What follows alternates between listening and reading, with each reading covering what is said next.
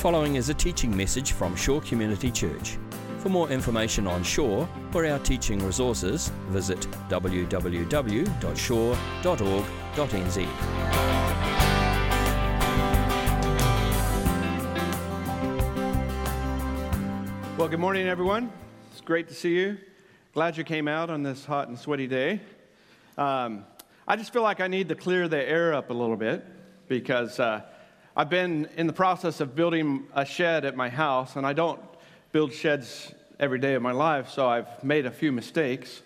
And I have to confess that this morning when I walked out and I was just reviewing my work, as I do, I saw a mistake. And it kind of is making me shake a little bit because I need to get home and fix it. I need to fix it before someone sees it, that's how it goes. So. And then when I walked in here this morning, I realized the stage is off center. And I know for some of you, it kind of makes you shake a little bit, like me. I didn't know I was quite so OCD, but so a mistake was made, and it was already set up, and the cables were out, so it's quite a challenge in the time frame we have to shift it. So I don't really know if I should stand over here or here. Where should I stand? So it's just a little bit awkward for me. So, but this morning we're looking at Ephesians chapter 1, verses 15 through 23, if you'd like to take a look at that. I came across an illustration as I was preparing for this, and I thought it was pretty powerful. There was a young boy sitting next to an old preacher by a river one day. And as they sat there watching the water flow by, the young boy said to the old preacher, "Will you teach me to pray?" And the old preacher looked at him and said, "Are you sure you want me to teach you to pray?" And the boy said, Yes, of course. I want you to teach me how to pray." And so the old preacher grabbed him by the shirt collar and threw him in the river. And then he stood there in the water and held him down, and the boy was kicking and fighting to get up. And finally, the old preacher let him up out of the water, and the boy was hopping mad. "What'd you do that for?" And the old preacher said, "That's your first lesson in prayer." He said, "When you long for God the way you long to breathe, then you'll be able to pray." I think a lot of people look at prayer as something they do when they need something. It's kind of like your wish list. You're calling out to the genie in heaven to give you what you need. But really, the point of prayer is to call out to God because you need Him and you want Him in your life, and you need Him like you need breath. That's when you really get into a prayer life. But this morning, I wanted to look at one of the prayers that the Apostle Paul wrote to the church of Ephesus. And so let's read that together, verse 15 through 23. It says, "For this reason, ever since I heard about your faith in the Lord Jesus and your love for all of God's people, I have not stopped giving thanks for you, remembering you in my prayers. I keep asking that the God of our Lord Jesus Christ, the glorious Father, may give you the spirit of wisdom and revelation, so that you may know Him better. And I pray that the eyes of your heart may be enlightened in order that you may know the hope to which He has called you, the riches of His glorious inheritance in His holy people, and His incomparably great power for us who believe. That power is the same as the mighty strength He exerted when He raised Christ from the dead and seated Him at His right hand in the heavenly realms, far above all rule and authority and power and dominion and every name that is invoked, not only in the present age, but also in the one to come. And God placed all things under His feet and appointed Him to be head over everything for the church, which is His body, the fullness of Him who fills everything in every way." It's a beautiful prayer. Paul wrote prayers to those early churches often in his letters. And when Paul wrote his letter to Ephesus, he knew that these would be some of his last words that he ever spoke to those early Christians, because he was sitting in prison in Rome when he wrote this letter. And so it was one of his last letters that he wrote. And he had spent years working with churches and planting churches, and he loved those churches and cared about them deeply. He was closely and personally connected with those people. In fact, in 2 Corinthians chapter 11, he says this. He says, "Besides everything else, I face daily the pressure of my concern for all of the churches." Paul was very concerned for the churches. Paul prayed for these churches. He didn't know what was going to happen next to himself, because if he had been released from prison, he was most likely wanting to go to Spain. Some historians think that maybe he did get to go. We don't really know for sure. But either way, he knew he would not see these Christians in Ephesus again. And so in this letter are his last words to this church, his last recorded prayers to them. And if you were going to write your last words, your last final letter to your family and friends, what would you say? Have you ever thought about that? What words or thoughts would you leave with them? What would you give them advice? Would you speak words of love to them? Would you speak about God? Would you share the message of Jesus with them? What are those last words you would want to pray over and write a letter to your friends and family? For Paul, he begins this letter of Ephesus praising God for the many blessings that he had bestowed upon these early Christians. And you see in verse 4, he says, God the Father chose us in Christ. And then he talks about the next blessing in verse 5. He says, we're blessed that we are adopted as sons and daughters into the kingdom of God. Verse 7, he said, in Christ we have redemption through his blood, forgiveness of sins, wisdom, and understanding from God. Verse 9, he says, God has made known to us the mystery of his will. He has given us his Holy Spirit for those who are in Christ. The blessings of God he writes about to these early Christians. And after listing these blessings that we all have through Christ, the Apostle Paul begins this prayer in verse 15. For this reason, he says, for this reason that God has blessed us, that God has provided for us, God has taken care of us. For this reason, he says, ever since I heard about your faith in the Lord Jesus and your love for all God's people, I have not stopped giving thanks for you, remembering you in my prayers. He had already heard of the great faith of this church in Ephesus. He knew personally about their faith. But there's three facets of this prayer that I wanted us to look at. And the first one is that he says that we can know God better. And then he says that we can know the hope to which we were called in Christ. And then lastly, he says that we can know the great power that is available to us and to those who believe. Let's look at that first one, verse 17. He says, I keep asking that the God of our Lord Jesus Christ, the glorious Father, may give you the spirit of wisdom and revelation so that you may know him better, that we can know God better. One of the greatest promises of Scripture is that we can know God. Just simply that.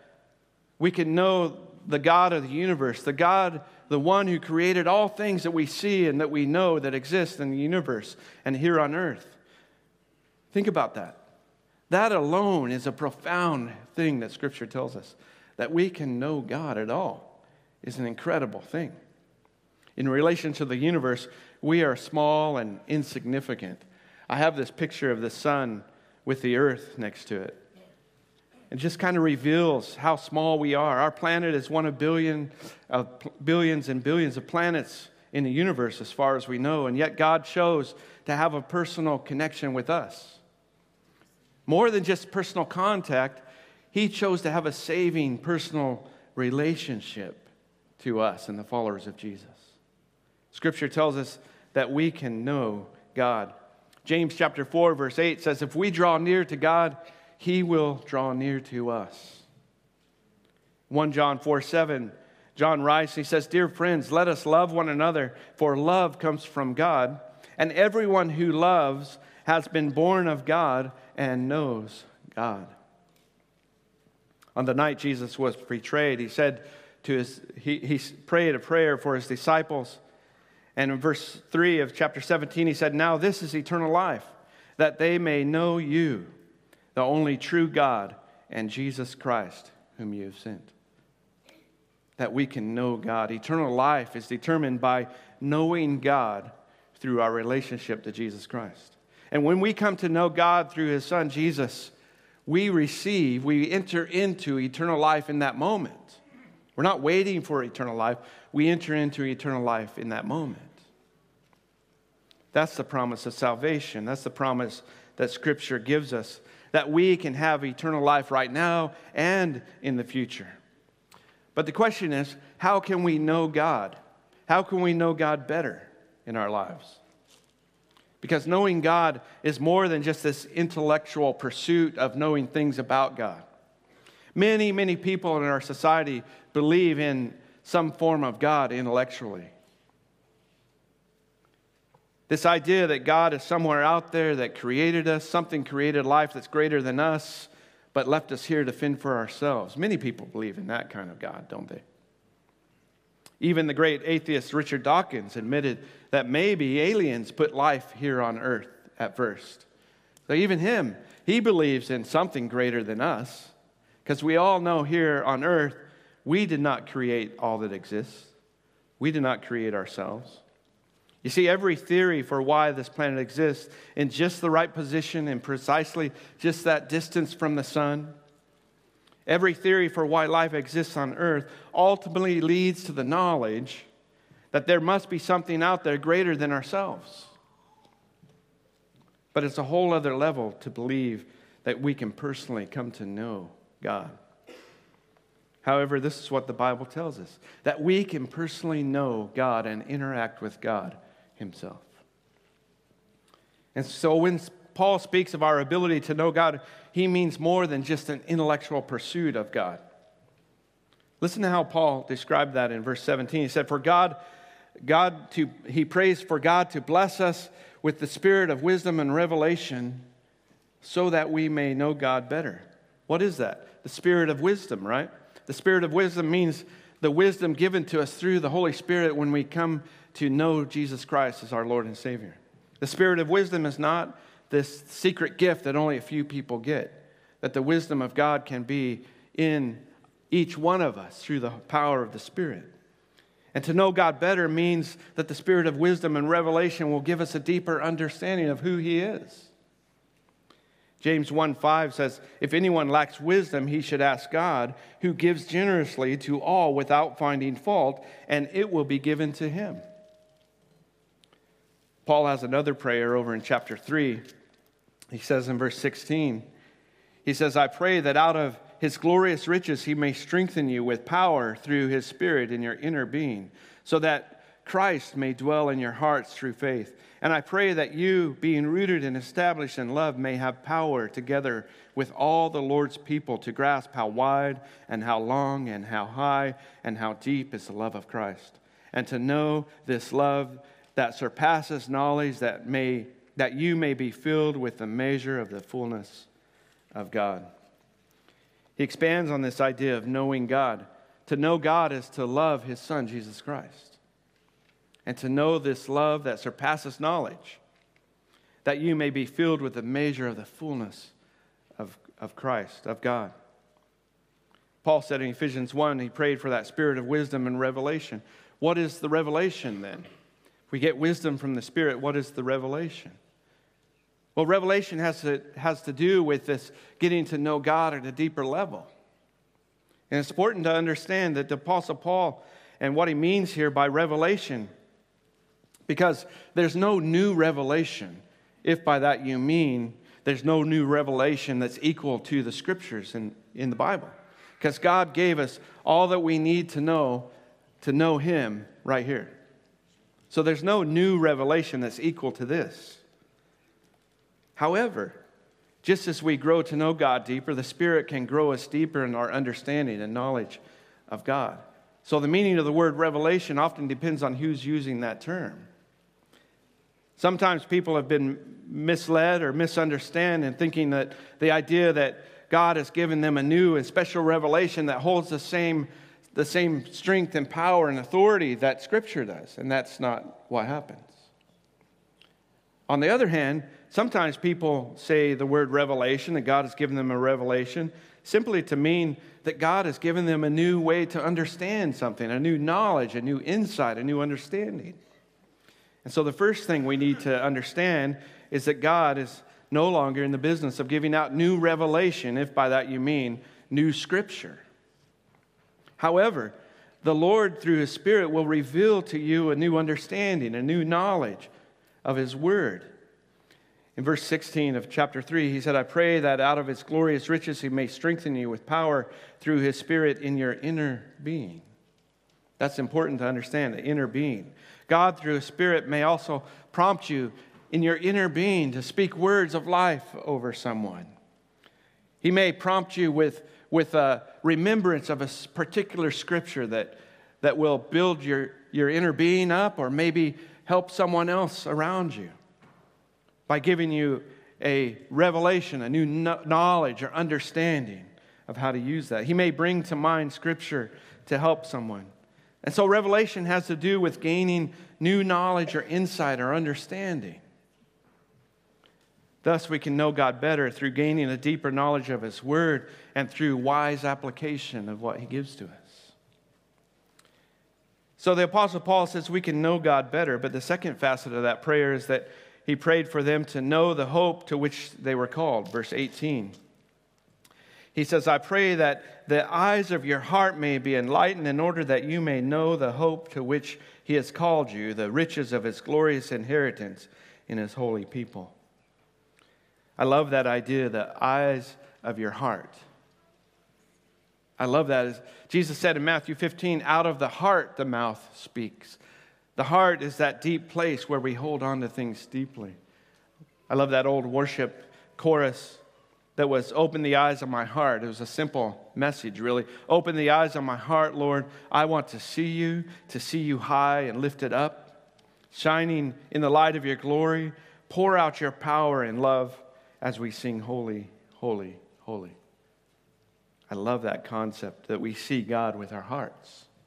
But how do we see God with our hearts? What does that mean? You know, many people have turned their hearts against God. People want to see God, but if your hearts are turned against Him, you'll never see Him. Paul prayed that the eyes of our hearts may be enlightened. You see, God is the one who brings about the spiritual enlightenment within our hearts and our minds. By gaining that new understanding, that new insight of Himself, the notion of seeing God with our heart speaks to this deeper perception, more than just physical sight. That we see God with our hearts, that we know God is real in our hearts. In the biblical context, the heart symbolizes the core of a person. It encompasses the emotions and the deepest thoughts. It's where we hold those deepest things in our hearts. It's where we hold the deepest things of God. The heart is also the spiritual center of our lives. The Apostle Paul wrote in 2 Corinthians 4, verse 6, he said, for God, who said, let the light shine out of darkness, made His light shine in our hearts to give us the light of the knowledge of the glory of God in the face of Jesus Christ. When you come to know God, He makes His light shine in your hearts. He gives you a new perspective deep within. Through spiritual enlightenment, our hearts gain a deeper comprehension of the nature of God and the character of God. We start to understand God at a different level and the significance of Jesus' death, burial, and resurrection, of Jesus' life and ministry. And so Paul says the eyes of our heart, he prays that the eyes of our hearts might be enlightened, might be opened up to understanding God at a different level. He says, in order that you may know the hope to which He has called you, to the riches of His glorious inheritance in the saints. You see, we are saved through hope, our hope in Christ, the hope that we hold in our hearts. In Romans 8:24, it says, in this hope we are saved. But hope that is seen is no hope at all. Who hopes for what they already have? And the great faith verse of Hebrews 11:1. Now, faith is the confidence in what we hope for and the assurance of what we do not see. Being confident and certain of what we hope for. When we come to faith in Jesus Christ, God opens up the eyes of our hearts that we may know with certainty the hope that we can have in Jesus Christ. And so God enlightened the eyes of our hearts with Christ, so that we can know the hope that we've been called to and the glorious riches for which He has promised us. Listen to how Paul describes these riches in in verse 7. He says, "In him we have redemption through his blood, the forgiveness of sins in accordance with the riches of God's grace that he has lavished on us." Redemption through the blood of Jesus Christ. Forgiveness of sins through that blood in accordance with the riches of God's glory and grace that God lavishes on us. Isn't that a beautiful passage? God's grace is our riches. And so in this prayer, Paul prayed that we might know God better. He prayed that we might know the hope to which we were called. And the last facet is verse 19, where he says that we might know the great power available to those who believe, and his incomparably great power for those who believe. That power is in our hearts. Many Christians today have this insatiable quest for more. Give me more, God. Give me more of this. Give me more of that. Give me more. It's as if God has not given us everything that we need. But in reality, Jesus has already given us all that we need. Jesus did not hold back any blessing for us. In 2 Peter chapter 1, verse 3, it says this. Peter writes, he says, "His divine power has given us everything we need for life and godliness through our knowledge of him who called us by his own glory and goodness." But receiving this power from Jesus Christ really means that we must give up our power. And I think that's where the problem is. This is where we get caught up in life. We want more of God's power while holding on to our own power. And that's the real issue. We try to continue to live life the way we want to. We try to hold on to everything that we have power over, control over, while at the same time asking God to give us more of his power. But it's not until we let go of our power that the power of Christ starts to take over in your life. So the quest for a deeper and more empowered Christian life often revolves around our desire for a greater spiritual experience without giving up our power. However, there's a paradox at play here. It lies in the fact that while many seek more of God's power, they overlook the reality that God has already provided everything necessary for life and godliness and for a fulfilling, empowered life in Christ. So there's this tension between relying on our personal strength and setting aside our strength and fully embracing the power of Christ in our lives. And so in reality, it's not really about receiving more of God's power, but it's really more about us yielding our power to him. That's spiritual maturity, giving up more of yourself in order to have more of God in your life. This is where the struggle really lies, I think. We are the ones that get in the way of knowing God more, of having more of God's power. Yet, all of God's power is available to us. God has given us all that we need for life and godliness. In fact, Scripture tells us with the Apostle Paul, he said, "When you are weak, then you are strong." When you are weak, then you are strong, because God can then come in and take over and perform his power through you. Paul says about the Spirit of God and what the Spirit revealed to him. He said, "The Spirit revealed to him, 'My grace is sufficient for you, for my power is made perfect in your weakness.'" But we don't like to be weak. Our world doesn't want us to be weak. The message we get is that we need to be strong. We're strong, powerful, individual people. Be strong within yourself. That's the message that we get all the time. We don't like to be weak. Kiwis have the can-do attitude, which I appreciate. Can-do attitude. We can get out there and do it ourselves. Number 8 wire used to be the phrase. Where I come from, it's the duct tape. You know, duct tape and number 8 wire can fix anything. Got this can-do attitude.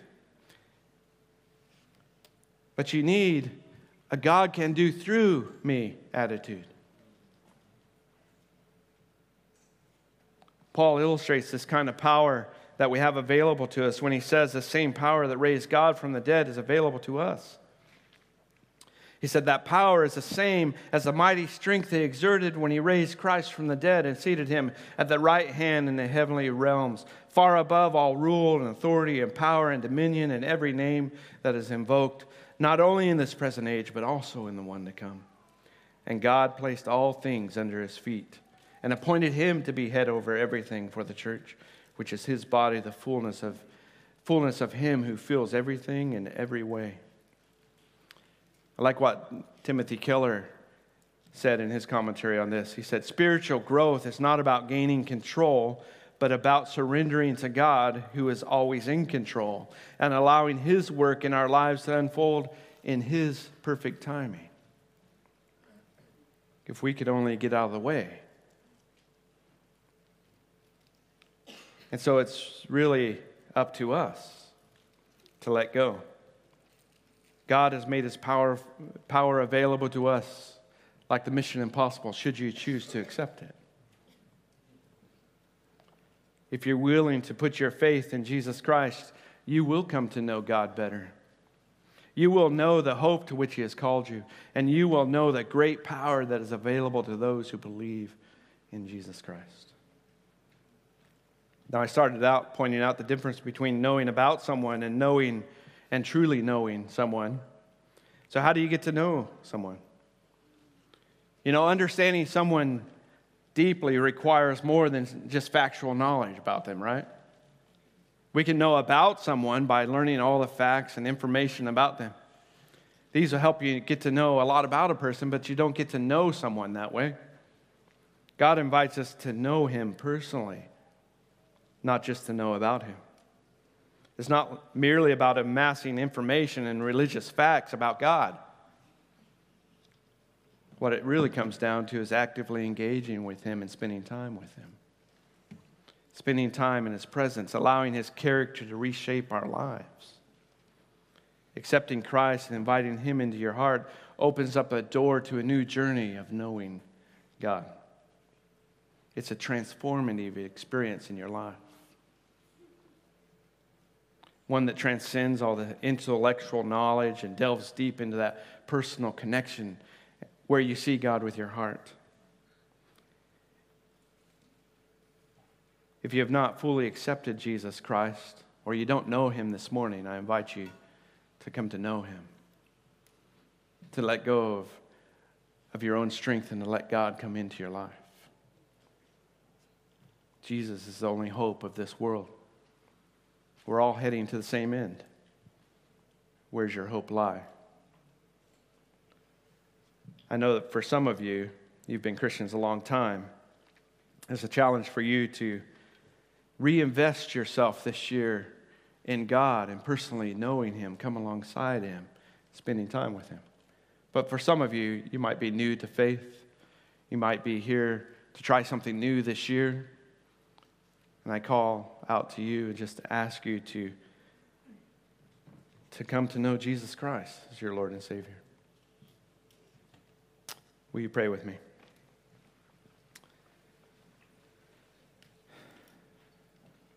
Lord Jesus, we all come this morning to set our hearts right before you, to know you just a bit better this morning as we delve into your word. Father, if there are people here that don't genuinely know who you are, I just pray that they'll be willing to give you a go and to invest themselves in coming to know you, Lord. To spend time with you, to really genuinely set their hearts upon your word. Father, I thank you for all that you've given to us. I thank you for how you provide for us. I pray for this year that it will be a year marked by coming to know you and living for you and investing time with you, Lord. So I pray for each person here that your Spirit will lead and guide them and that each person will be drawn closer to you this year. And Father, we pray all these things in Jesus' name. Amen. This has been a teaching message from Shore Community Church. For more of our teaching resources, or to donate to our teaching resource ministry, or for more information on Shore Community Church, visit www.shore.org.nz. Alternatively, you can email office@shore.org.nz or phone 09 415 0455. Thank you for listening.